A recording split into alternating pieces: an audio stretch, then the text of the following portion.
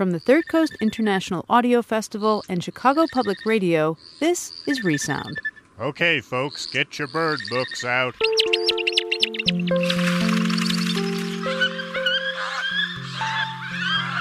The first call may be an assembly call. Birds are not aggressive creatures, miss. They bring beauty into the world. I hardly think a few birds are going to bring about the end of the world.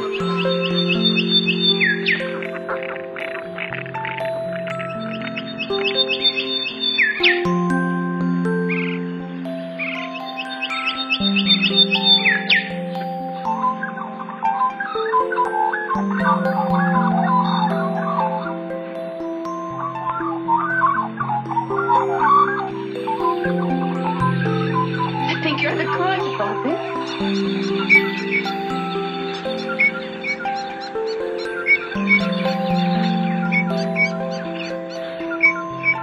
Because of the bird's preferred habitat, you generally have to go out of your way to hear it. Resound is a remix of music, documentaries, found sound, sound bites, and audio oddities we find all over the world. We sift through as much recorded material as we can find, whether it be on the air, the internet, at an audio festival, or even a friend of a friend's mother's, uncle's, hairdresser's, cousin's, nephew's opus they put together in a studio in the garage. We take the best and most interesting of what we find, and we play it for you each week on Resound.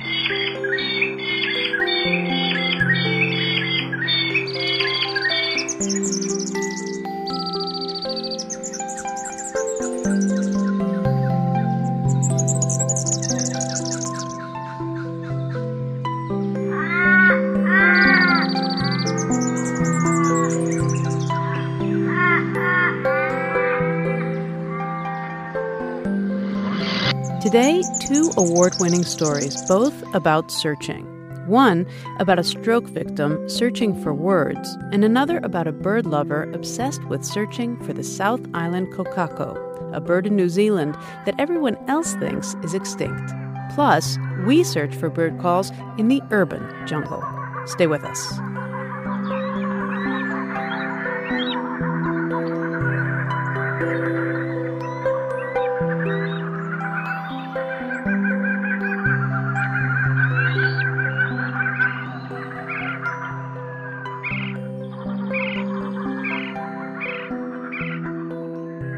I want to talk about those days when the birds don't sing.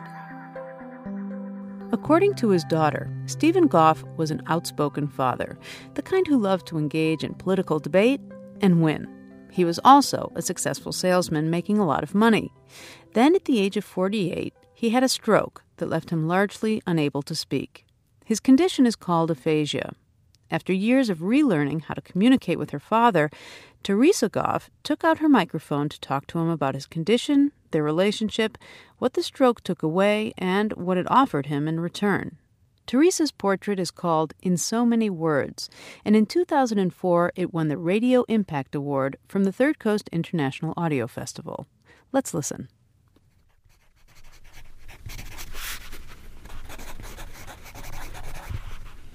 This is one of the sounds of my father speaking.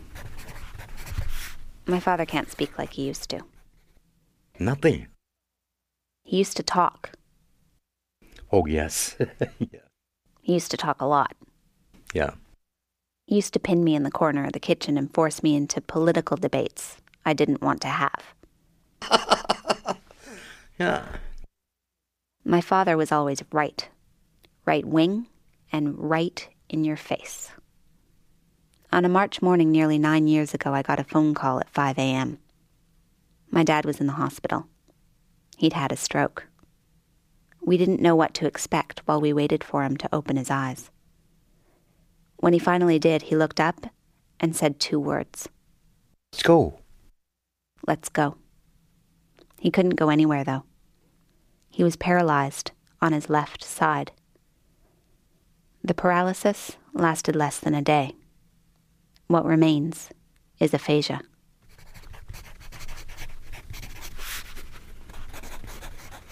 So you're writing down aphasia? Okay. And you wrote down stroke. My father writes a lot. He usually carries a pen and a pad of paper, but when he forgets, he writes words in the air with his finger. When you're facing him and he's writing, you have to read backwards, as though you're looking in a mirror. Meaning is suspended in midair as his finger leaves a letter hanging, then moves to the next. This is an exercise of the mind, an exercise in patience, concentration, a lesson in communication. In order to hear what my father says, you have to read him. Society. Steve. Equals feeble mind. His words, his facial expressions, his gestures form the sentences he can't speak. To make these sentences audible, you have to use your own voice.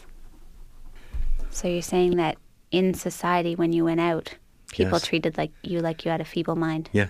Do you have a feeble mind? Oh, no. So everything goes on perfectly fine in your Yes. mind. Yeah. When my dad lost his voice, he lost his marriage, I can't do. his friends. There You're are. sort of moving your hands back and forth like you're balancing something.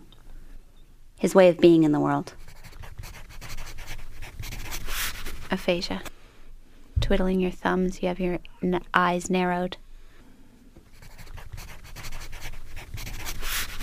And you wrote isolate. There are. No. And you're sort of putting your head down saying no. No. You think people feel isolated. Yes.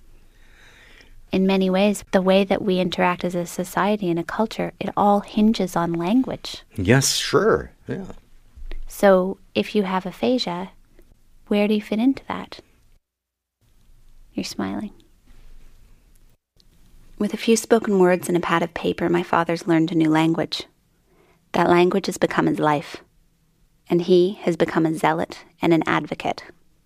I can't do.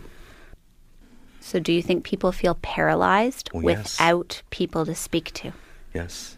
Your body isn't paralyzed, like physically Oh, yes. you're fine. Yeah. But without a community of people to speak to, Yeah. you feel paralyzed. Yes. Yeah. Unless people with aphasia have someone to translate their thoughts into words, what speech-language pathologists call a communication partner, they're trapped. My father figured this out through his own silent struggle. How long did it take us to talk about it to the extent where you felt that you were being listened to?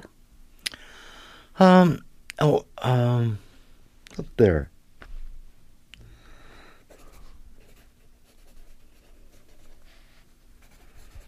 Three years ago. Yes. So you spent 5 years with aphasia, Yeah. with people not even acknowledging that it had Yeah. happened. Yeah. I'm sorry, Dad. Yeah. Oh, good. It was hard to accept that my father couldn't speak, even though so much of what my brother, sister, and I remember about him doesn't have words. Hiking, playing baseball, swimming, water skiing. But still, there are great big holes. Things we'll never hear again. Like his singing. He used to love to sing. Oh Lord, it's hard to be humble when you're perfect in every way. I can't wait to look in the mirror, 'cause I get better looking each day. You know. The songs he sang, what he said, it all represented who he was. Thankfully, he still has a few words to sum up who he is. Good. I love you. You know? When he first had the stroke and needed me to listen, I was too overwhelmed by fear, sorrow, resentment, so many emotions all at once. I felt as though I had lost him, not just his voice. It wasn't until he started using us, his family, as sounding boards, mirrors for facial expressions and gestures. It wasn't until he started to speak through us that I understood he hadn't gone anywhere at all. Now he's sharing what he's learned. That communicating with aphasia takes more than one voice. Ironically, his approach is much the same as it was when we argued politics. Although he can't pin anyone to the wall anymore, he still demands the last word. He still craves an audience. And he's found one. He's talking about aphasia, traveling the speaker circuit at colleges and medical centers. He thinks this is very funny. Good. Most important to him, though, is the aphasia program he started in Brantford, Ontario, where he lives. He came up with the idea for an aphasia centre 3 years ago, and he went around to hospitals with a handout. Strangely enough, the fact that he couldn't speak helped him get his message across. And so did his persistence. This guy. Come on. Jan Roadhouse, a speech-language pathologist, found his story compelling.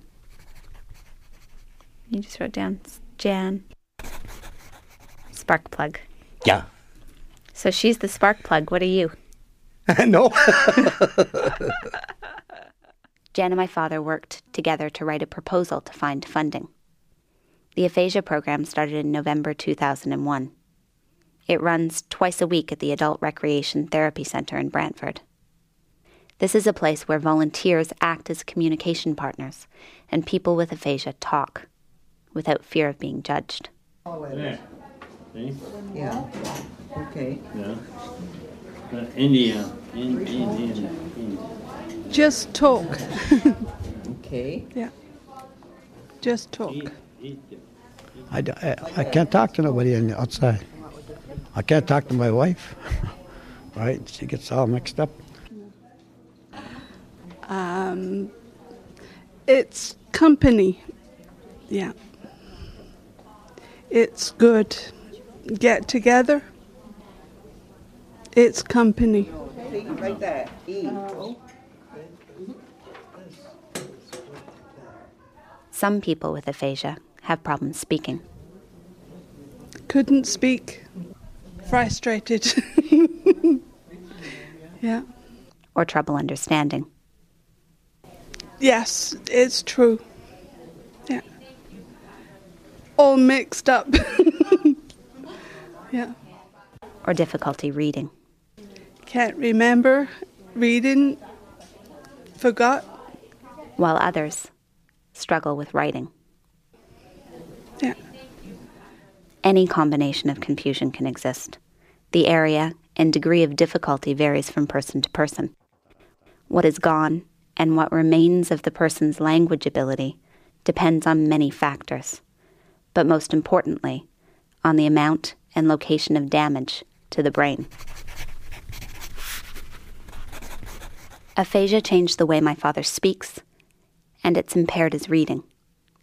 But the biggest adjustment has been to his perspective. He sees the world differently now. He has to. Me. You were number one in sales? Yeah.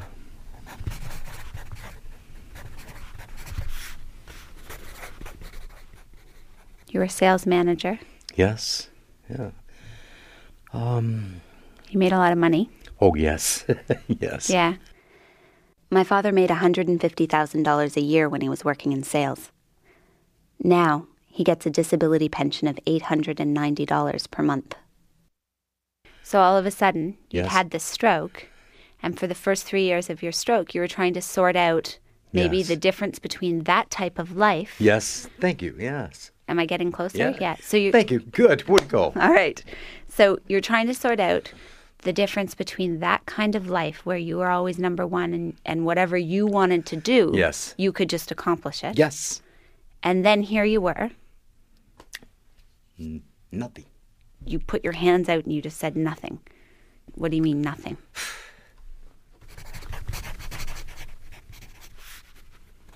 No speech. No read, so you couldn't read. Nothing. Did you used to like to speak? Yes. Did you used to like to read? Yes. The last book he read before the stroke was Descartes' Meditations on First Philosophy. He was in his first year at Queen's University, studying theology. After the death of his Uncle George, his surrogate father, my dad decided that his life needed changing. He felt he needed to follow a path of honesty and integrity. He'd never been there before, something he freely admits. He was 48 years old, at the beginning of a new life. When he woke up that morning in March, everything changed. Aphasia blew up the rules by which my father had lived his life. Before his stroke, my dad had never felt vulnerable, and if he did, he'd override the feeling with arrogance and ego. What allowed him to run people over in conversations was the belief that if they were not quick of wit enough, not brave enough to match his bravado, their fate was their own. Their weakness, not his responsibility. I can't, Now my dad can't force his way into conversations. I can't you. He can't shut the world out with words. For a long time, he only had two. You just sort of took your hands and you're pulling them apart as though you're making something longer. Yes. Trying to pull those two words into more words. Thank you. How'd you do it? You pointing to your head. Because it was all inside. Yes. I can't do, but there, So I come around. Right.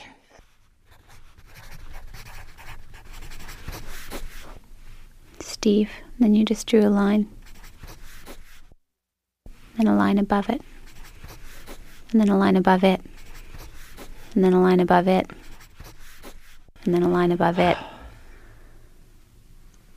With every line my father draws, I think of the time he must have sat silent, putting himself into context, pulling himself back together.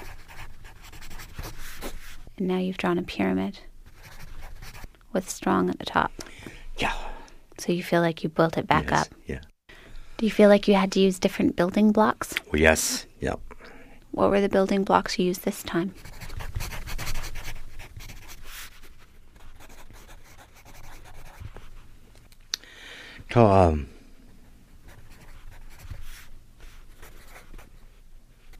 Practice.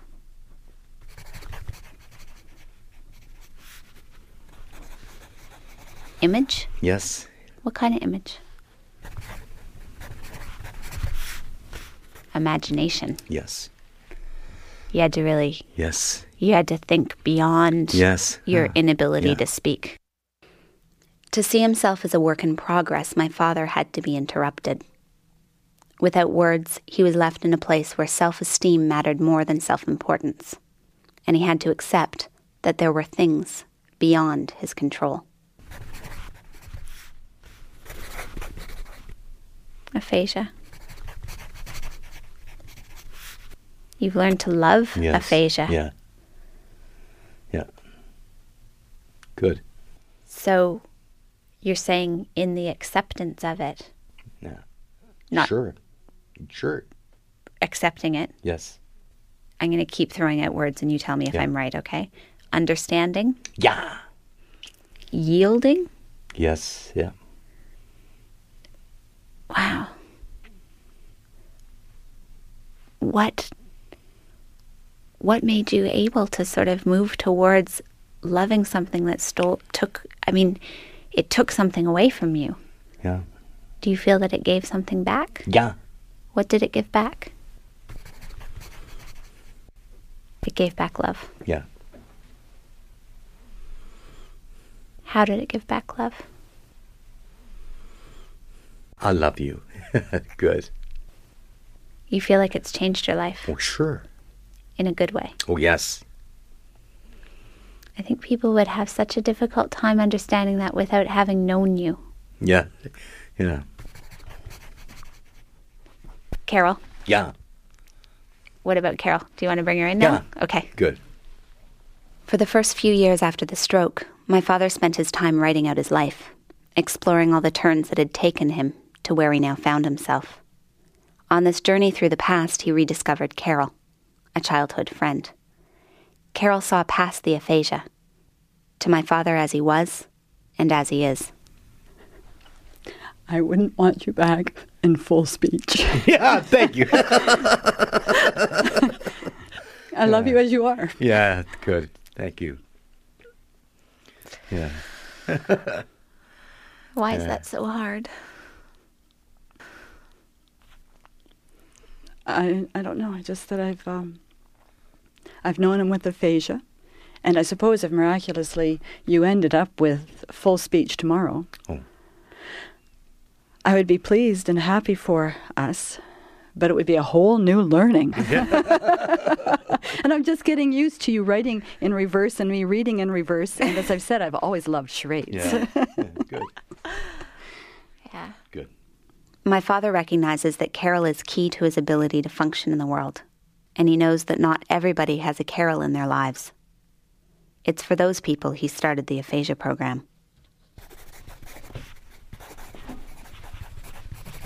So you're writing down the name of one of the people in the group? Yes, yeah, and they're, had a lot of trouble. Yeah, like he can't say yes. Yes, and I know. he can't say no. Yeah. You're mimicking somebody sitting at a table with their shoulders hunched, twiddling their thumbs, their lips pursed. Now you're putting your shoulders down. They're sitting up a bit stronger. They're leaning in. Good. So Yeah. you're watching that process of Yes. people actually becoming involved. Yes, yeah. Thank you. Good. It's strange to hear my dad thank me for speaking his words. He can't talk the way he once did, and that's been hard for both of us.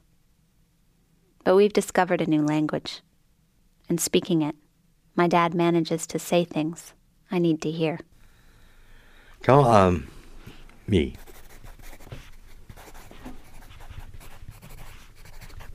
You just wrote your name, Steve Goff. Joy. What's that? Sorry, I can't see. Minute? Yes. Oh. You just go minute to minute. Go.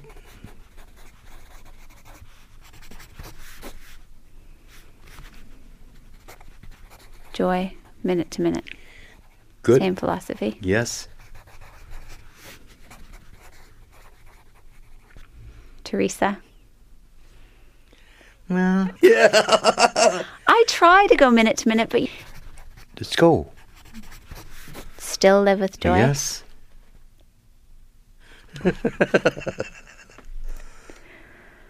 That's hard. I know. I know. In So Many Words, produced by Teresa Goff for the Canadian Broadcasting Corporation.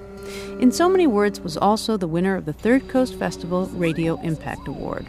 This piece not only had a huge impact on Stephen Goff's life, but after the piece aired, the Goffs received over 100 emails from people with aphasia, their families, and caregivers. Over 5,000 CD copies of this story were made and distributed all over Canada.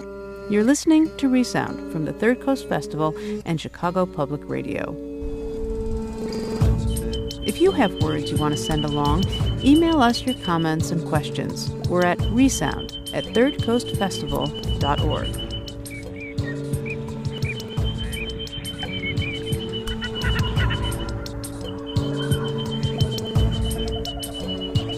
Today we're going to hear some variations on a theme.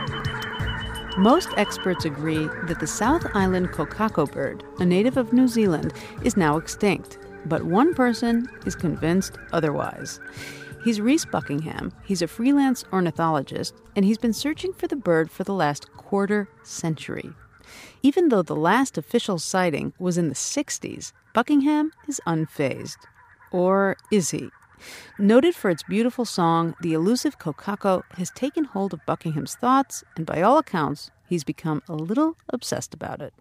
But there are times when even Buckingham himself wonders if all he is hearing in the forest is a gray ghost. Alan Cockle tracked through the woods with Buckingham on his quest for the kokako and produced Grey Ghost for Radio New Zealand.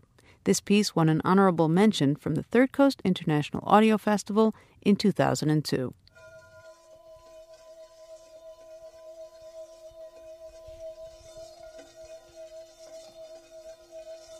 It's the resonance. The thing about the calls of South Island kokako, unlike any other bird call I've heard in the world, is they seem to be able to produce a natural resonance.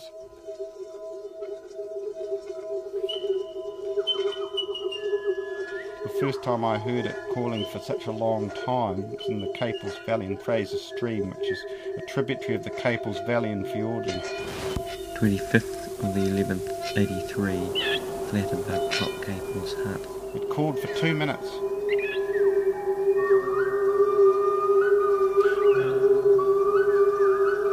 And I couldn't believe it. I was hypnotised on the spot, and then I said to myself, hey, wait a minute, mate, I've got to find this bird. So I raced towards where this incredible call was coming from, and crossed a river, and there was quite a flow of water that day. It was after a lot of rain, so the river was as noisy as anything, but these bongs were as clear as a bell above the noise of the river. And then it stopped just as I'd crossed the river.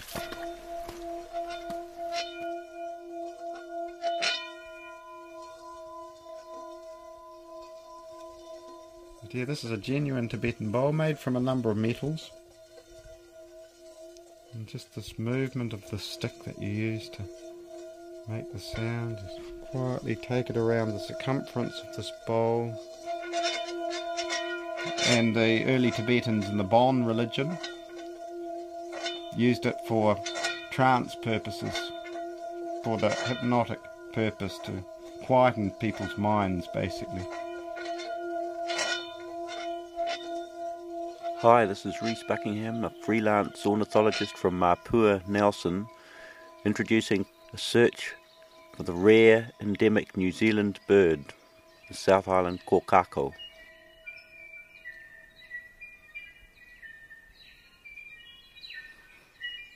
Today, the 17th of October 2000, we are beginning the expedition, which will cover a period of about 3 months and extend from the northern part of the South Island right through to the southwest corner, the bottom corner of Stewart Island. We are beginning here in the Oparara Valley because of reports in the past 5 or so years. Quite close to this area, I heard calls which I believed were from South Island kōkako. And importantly, these calls were an answer to tapes, recorded calls of North Island kōkako. You get this call when you've got the bird in the hand and you're swinging it upside down. It's a degree more, I think, than the last in terms of alarm. This beautiful bird is a bluey grey colour, larger than a tui, with a distinctly longish tail. But its main feature, if one's close enough to see it, is a pair of fleshy wattles. And to the early New Zealanders, the pioneers of ornithology, this bird was called the orange-wattled crow. This is really the basis now of South Island kōkako survey. We try and do something just similar to what they're doing to survey areas with North Island kōkako. They're called walk-through surveys, where you just walk on a route, just playing tapes or whatever, and luring a kōkako.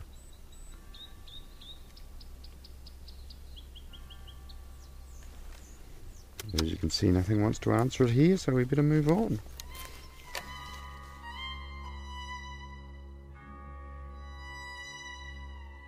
The first incidents where I thought, wow, kōkako may exist. I had spent so much time tramping through Fiordland. I was sceptical when people spoke of South Island kōkako or any other rare bird for that matter, because I'd spent lots of years of just tramping around. I'd heard nothing.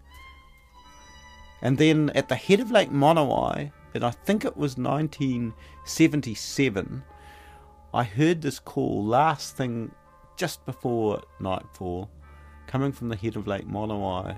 A beautiful ringing call, and I'd never heard anything like it. It was like a cathedral bell, endlessly tolling. I don't know how long the call went on, but it was a long time. And my immediate thought then, that must be kōkako. What I could possibly do is look somewhere. I'll have the original tape. Here. Really valuable tapes. Original Bong Chorus Capels. Here it is. Whether it'll still play or not, it's pretty old. Let's try. Stop first. This is the right spot. Stars that listen to this tape. Let me go back. We've actually got another recording from the report from exactly the same site 3 years ago. Oh, beautiful long-tailed cuckoo.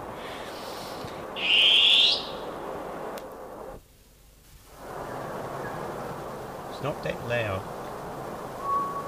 Oh, there it is.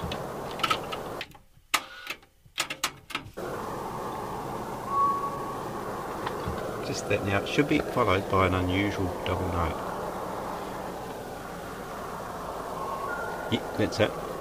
Both of those. That is the very original. That particular note is the one we want.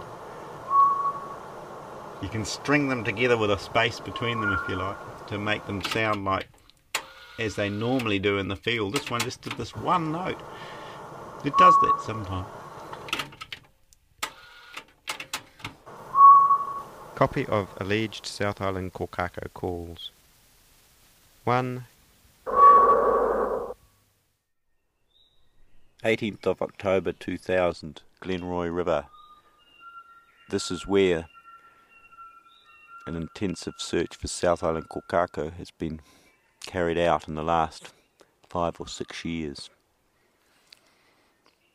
The main thrust of our effort was in setting up 6 automatic surveillance cameras. Unfortunately, we failed to get a photograph of South Island Kokako. But never mind, we heard some very interesting calls. Probably the most interesting was a single hollow kind of note. It was very deep sounding and quite ghostly, really. Alleged South Island Kokako 2. So it was extremely mysterious. But after all, we're searching for a very, very mysterious bird.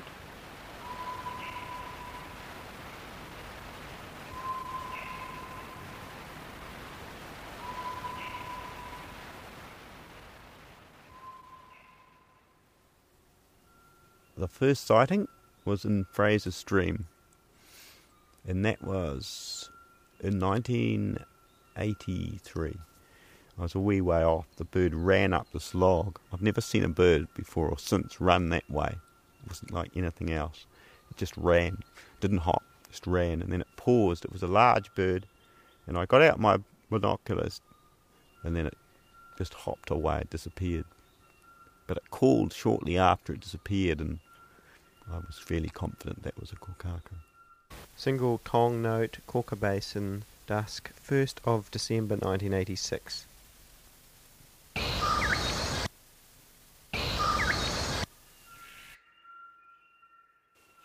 22nd of October.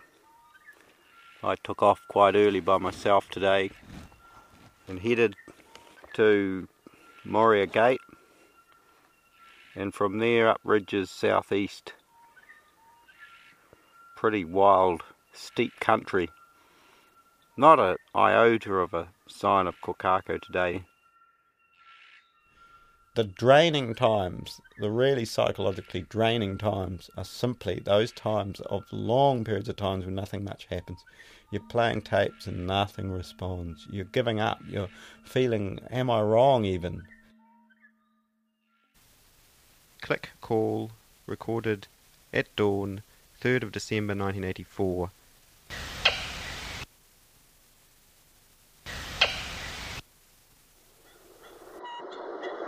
And it did another sequence coming up. This sequence here, very close to the bird. Notice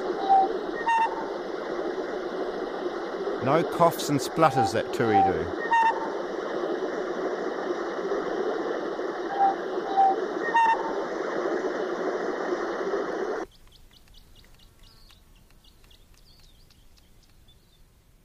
That last call is a local dialect to an area in northwest Nelson where there were many records of South Island kokako, and In fact, one of them should have been accepted. 2 observers saw the bird, saw the orange wattles, heard the calls, described the calls exactly as we know them now.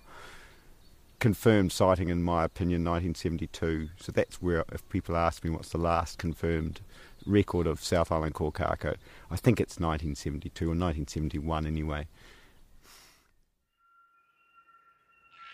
Somewhere in Southland, someone had taken a photograph of this bird, and it was taken on a picnic table. The bird was on a picnic table. But there was no question or doubt that that bird, because Robert Feller wouldn't make a mistake like that. He's one of our most prestigious and well-known ornithologists, because he himself had seen the slide. In fact, the slide showed clearly the orange wattles, but this slide disappeared. We know that the photographer was called Blanchard because Robert Feller referred it as the Blanchard slide, and he said it completely disappeared. I think this guy Blanchard died and that he was trying to get hold of it from the estate, but it was never found.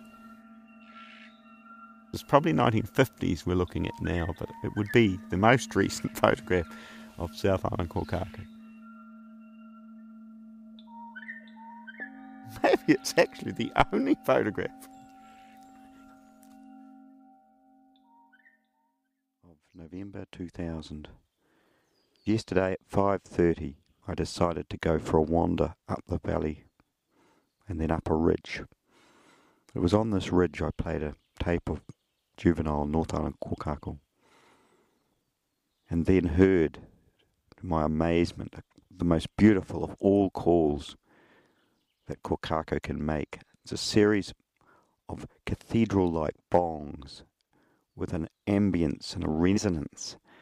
It's quite startling. Ethereal is probably the best way of describing these calls, and this bird was quite a long way away, probably 600, 800 metres away. But the ringing nature of the call was staggering, and it kept calling constantly, about the rhythm of a cathedral bell tolling. The tuis and the bellbirds around were just going berserk. They had been quite quiet, everything had been very ordinary. But after this bird called in the distance, the tuis and the bellbirds started making alarm calls and general chattering. It was quite staggering. I tried to get recordings of all this, but the wind was just a bit too high and the microphone was too sensitive. So then, of course, after, probably the call lasted for 3, 4 minutes, 5 minutes. It was a very long sequence. I got a compass bearing and headed off in that direction. But that was it. The bird had run out of steam. And I thought, wow, this is big country in here. What chance have I of seeing a bird? There's probably only 1 or 2 left here in this area. So it's going to be a matter of patience. Just persevere. Keep coming back. And one day, surely, our luck must change. Thank goodness for John Kendrick in many respects, otherwise perhaps I wouldn't be still going now.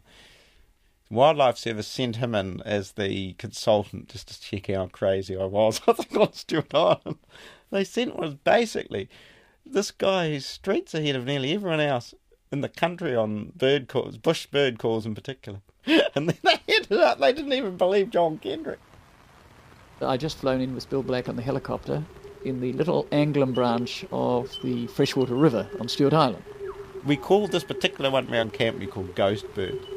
And John flew in by helicopter. It was raining quite heavily, so we went inside the tent. He was dead keen, very eager to hear the recordings I'd made. We were playing these tape recordings back in our tent. Reese, young Adams and myself, the 3 of us making up the party. And as I was playing him the recordings in the tent, these interesting calls were peeling out from the recorder, when all of a sudden the bird outside responded right above the tent. An exact replica of what we were playing on the tape. John disappeared out of that tent so quickly. Burst through the tent. There was a sort of a ripping noise. Right through our mosquito netting. And we looked up in the rimu. We looked. We walked round the rimu tree. And strained. We spent half an hour looking in the tree without sight or sound of this down bird. That absolutely epitomizes the difficulty of finding the birds. You hear them, but you don't see them. This is one interesting thing about kokako. You can actually identify it from the single feature, that it can call loudly very close, but you don't see it.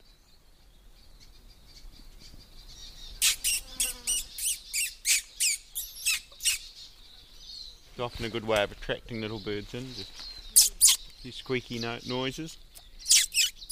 There's a little tomtit, so we've got brown creepers, probably about 6 to 8 brown creepers, silver eyes, tomtits, chaffinch, bellbird, tui.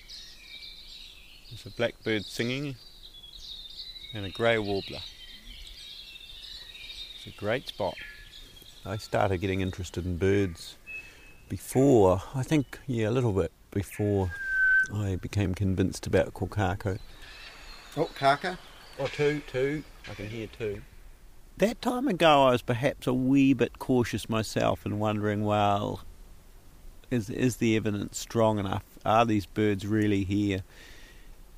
And about, say, 18 years ago, by 18 years ago I was totally convinced, and nothing's changed since then. 0500 hours, 3:12:84. Gorgie Creek Terrace.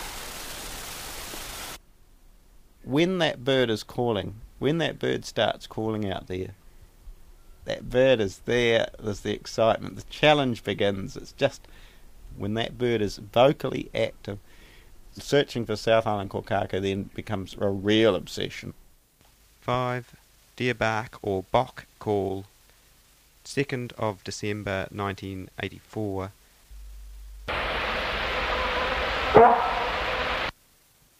6. Bubble call recorded on the same evening.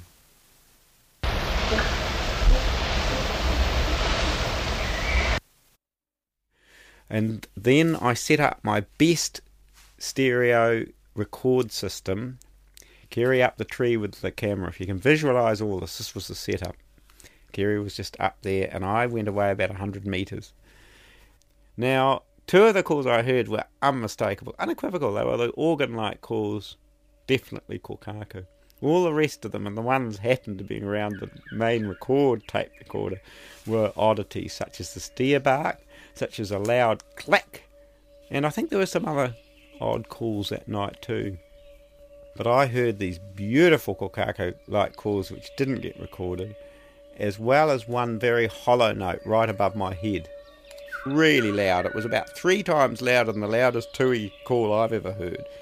And yet Kerry, who's not very far away, didn't hear a single thing and it wasn't recorded. So one can assume only one thing. These calls were incredibly directional, and probably those particular ones that weren't recorded were aimed at me. The kokako has quite short, rounded wings. 3. Mew and Wing Beats, Little Mount Anglin branch of Freshwater, November 1984.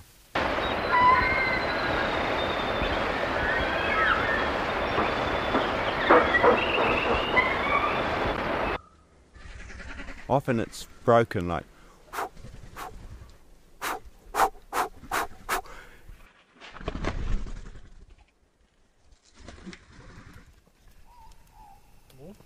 oh, sorry, yeah, that steer is defined.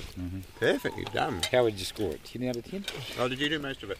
Granville State Forest, 20th of November 2000. Arrived 2 days ago.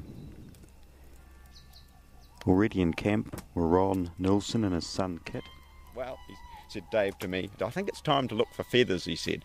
And he looked down, instead of listening and looking up for a bird, he just looked down and suddenly this feather appeared. Just And he brought it back. Ron Nelson was here. Kokako, because they're are very ancient birds. They've been in New Zealand for about 60 million years, and their feather structure is just a little different from other birds. So John Darby, who was then at the Otago Museum, took this feather and compared it with other feathers, and back came the reply that it looks as though that it's South Island kokako. And much later that particular feather went to Holland. Possibly for DNA sequencing, yes. I'm not sure. And was lost. So we can't even prove to this day that a feather was found on Stewart Island in 1987.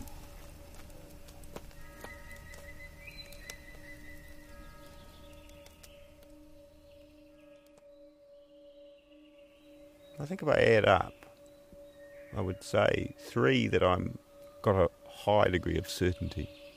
3 that were kokako, and probably about another 6 other sightings which possibly were kokako. Probably my best, most certain sighting was on a very wet day. It was raining constantly, not very heavy rain, but just medium rain. And so I was wandering around, and I carried a pair of binoculars, but nothing else. And I heard what I thought was the first tui I'd heard in this valley. Normally I'd hear this tui and walk on, but something made me go to below where it was calling, looked up, and then I saw the bird. And I still, was absolutely astonished. Is when I looked up, it wasn't a tui. It was a large bird. It was grey in colour. In fact, where the light was showing on it, it was a silvery grey in colour. It took off with slow wing beats and flew in a laboured flight out of sight. And as soon as it started singing again, I actually thought I must have been mistaken. I couldn't have seen anything but a tui, because again it was singing. I was just trying to think that wasn't a kokako. It was a tui. And then it flew again right above my head, and it was there, and there was no question. On the instant of the sighting, I knew it wasn't a tui. As soon as it starts singing, it has to be a tui. That's how the mind works, I think. But when it flew above my head, there was no question it was a kokako. But every note was a mixture of tui and bowbird. If I'd recorded that call, no one would have believed me. No one.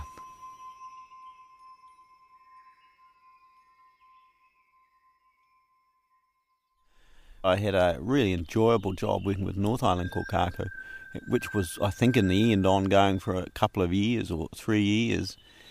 And it was South Island kokako season, so I just left that job and just went voluntary looking for South Island kokako. I considered it was really essential to try and save that bird from extinction. So yes, I've missed out economically, but in other ways I don't think I've missed out anything. I've been privileged to be working with a bird that's just so remarkable.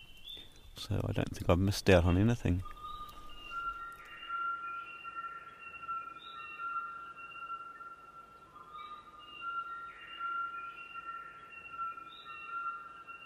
There's various ways of finding it. You can be idiots like me who wander in the bush playing tapes for 21 years and still haven't found the unequivocal evidence. Or you can go and talk to a number of different people in the hopes that one of them actually already has that unequivocal evidence. The first time I seen them, I went back a couple of times before I actually seen them again. And then after that I kept going back because I was working in that area. So now and then you get really good reports that you have to follow up. They were there late September 98. Looked and seen a bird that I hadn't seen before, way up in the tops of the tree. We get hundreds of reports. I try to interview when I've got time. Quite a large bird, bluey grey colour, and the bush where it is quite dark. It was hard to pick out the first couple of times. Quite often I listen to the reports or even hear their evidence if they've got tape recordings, video, and it turns out to be a tui or something common, but that's fine. But sometimes you get one that is different and kind of staggeringly different. But the noise that it made was like nothing I ever heard before. To me, it's like a sort of a scary noise, ghosty noise. He was giving the descriptions of the birds he had seen and the calls he had heard. I thought, oh yes, it sounded like it was probably tui or kaka. So I just took it from there and just kept going back until I managed to catch the noise and tape record it. During the interview, he brought this recording out and played it, and I just about fell off the chair. There was just no question. It was unequivocal kokako organ song, and not just 1 minute of it, there'd be 2 or 3 minutes of full song, full loud song, absolutely definite. When I tape recorded it and had people listen to the tape recorder, no way it was a tui. That call just mesmerised me. I thought, wow, I hope he gives me a copy of this call. I had copied it to give Reese a copy, and what happens? I lost the house. Poor guy's house burns down.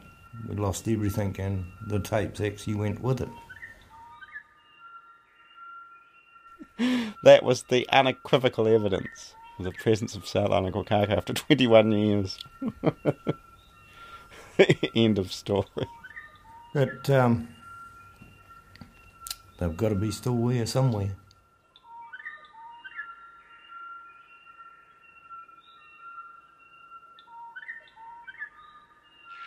There's a lot of scepticism and a lot of people here who don't believe us, but they haven't really been involved.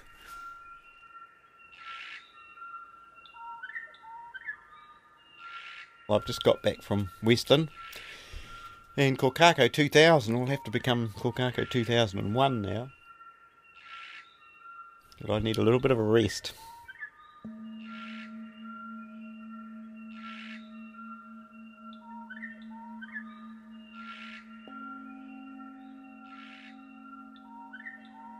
"22 years ago, we really didn't have very much more than we've got now. We haven't come up with a photograph, we haven't come up with a really good recording. And it's understandable, a lot of people are going to be sceptical and think that I'm just on a wild goose chase, a tangent.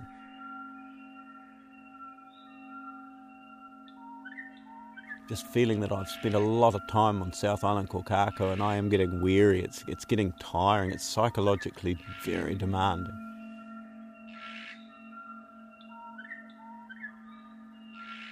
But you just sort of keep going, thinking, well, our luck's got to get better.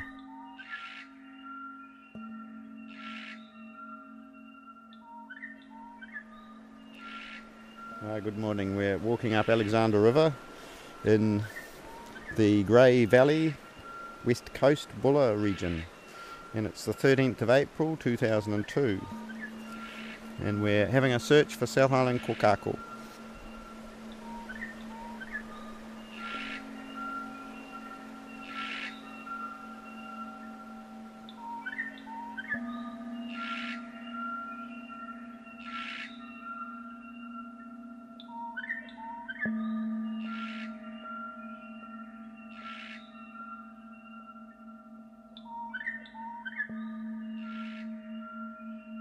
So, okay, do I believe in ghosts?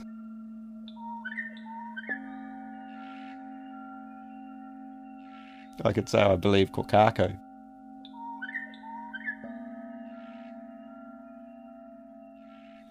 They're out there, all right.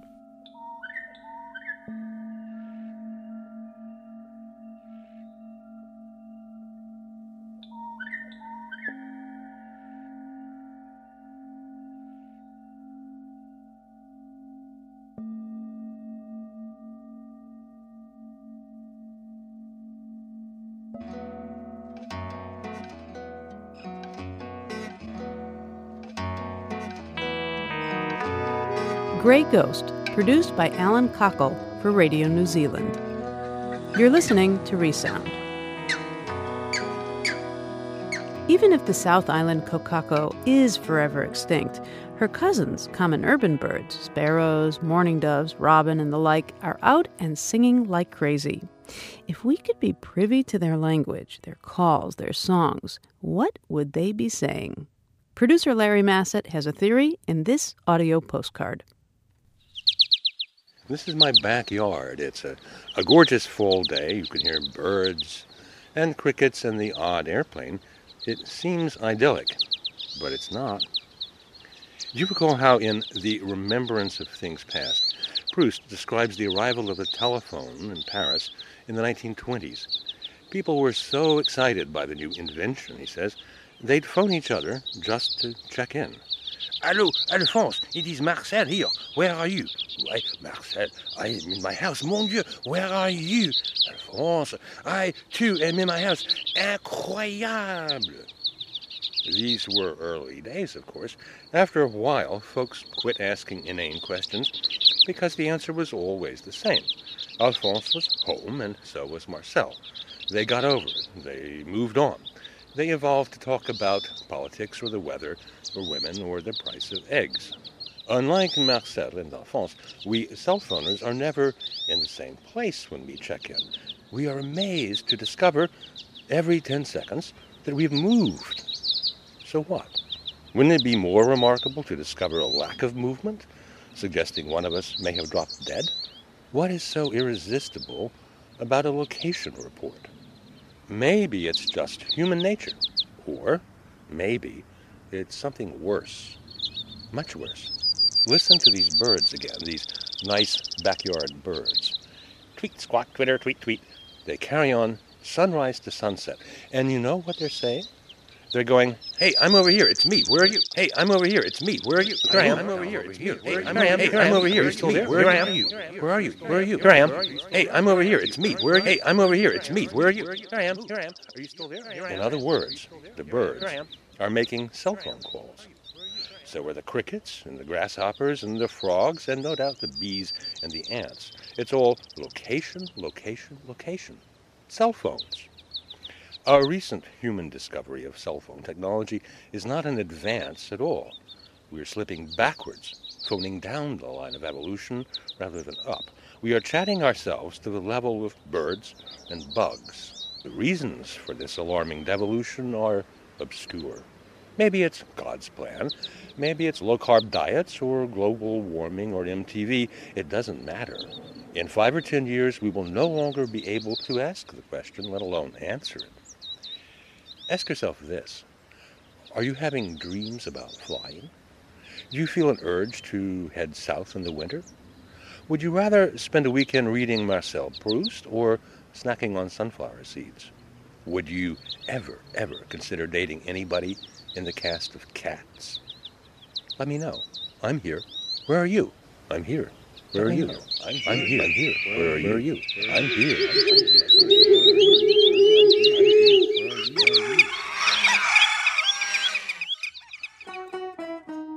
Callers of a Feather Flocking Together, an audio essay by producer Larry Massett. You're listening to Resound.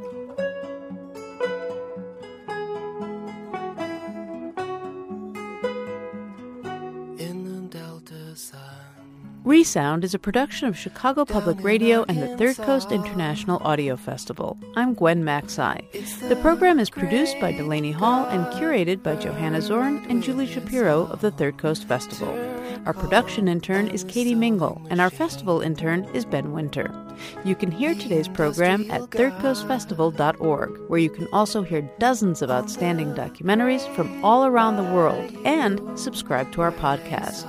Lead support for the Third Coast Festival is provided by the Richard H. Driehaus Foundation, with additional funding from the National Endowment for the Arts, American Airlines, and Chicago's Navy Pier. Music for Resound is provided by Reckless Records in Chicago.